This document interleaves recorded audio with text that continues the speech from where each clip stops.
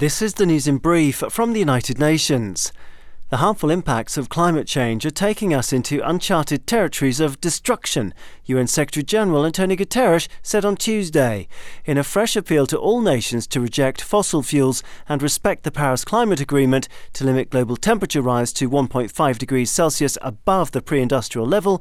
Mr. Guterres said that the latest science showed we are still way off track. He was referring to the United in Science report, coordinated by the UN World Meteorological Organization, WMO, whose main findings are that greenhouse gas concentrations continue to rise to record highs, that fossil fuel emission rates are now above pre-pandemic levels, and that the period 2018 to 2022 is going to be the warmest on record.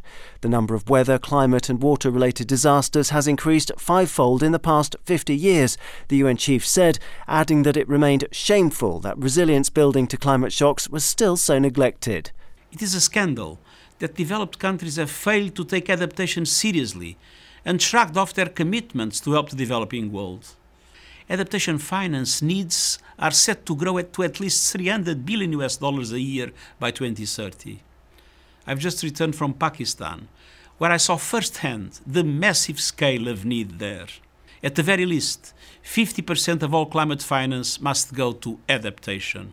Catastrophic hunger in Somalia has left more than 513,000 children at risk of dying, 173,000 more than during the 2011 famine, UN humanitarians warned on Tuesday. Without urgent action, famine will occur within the next few weeks, the Food and Agriculture Organization, or FAO, said in a call for immediate funding to help vulnerable communities hit by successive droughts, high food prices and conflict. James Elder from the UN Children's Fund UNICEF said that the number of severely acutely malnourished children had increased sharply from 386,000 in June to more than 500,000 today. Children are already dying.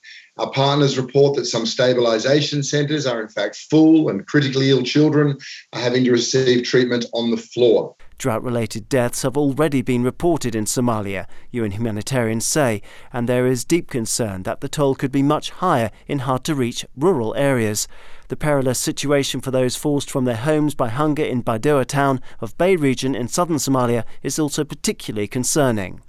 To Nicaragua, where human rights abuses have continued to worsen in recent months, linked to the country's political crisis, the UN Human Rights Council has heard. In an update to the forum in Geneva, the UN Human Rights Office, OHCHR, said that it was particularly worried about the continued arbitrary detention of at least 195 people. 50 of these detainees were arrested during last year's elections and sentenced this year, some facing up to 13 years in jail.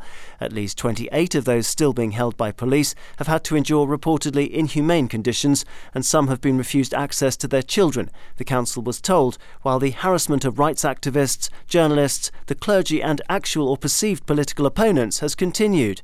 In one incident last month, the UN Rights Office described how dozens of police officers and anti-riot units raided a faith-based broadcaster and held the parish priest and 6 others captive for 3 days without electricity or food.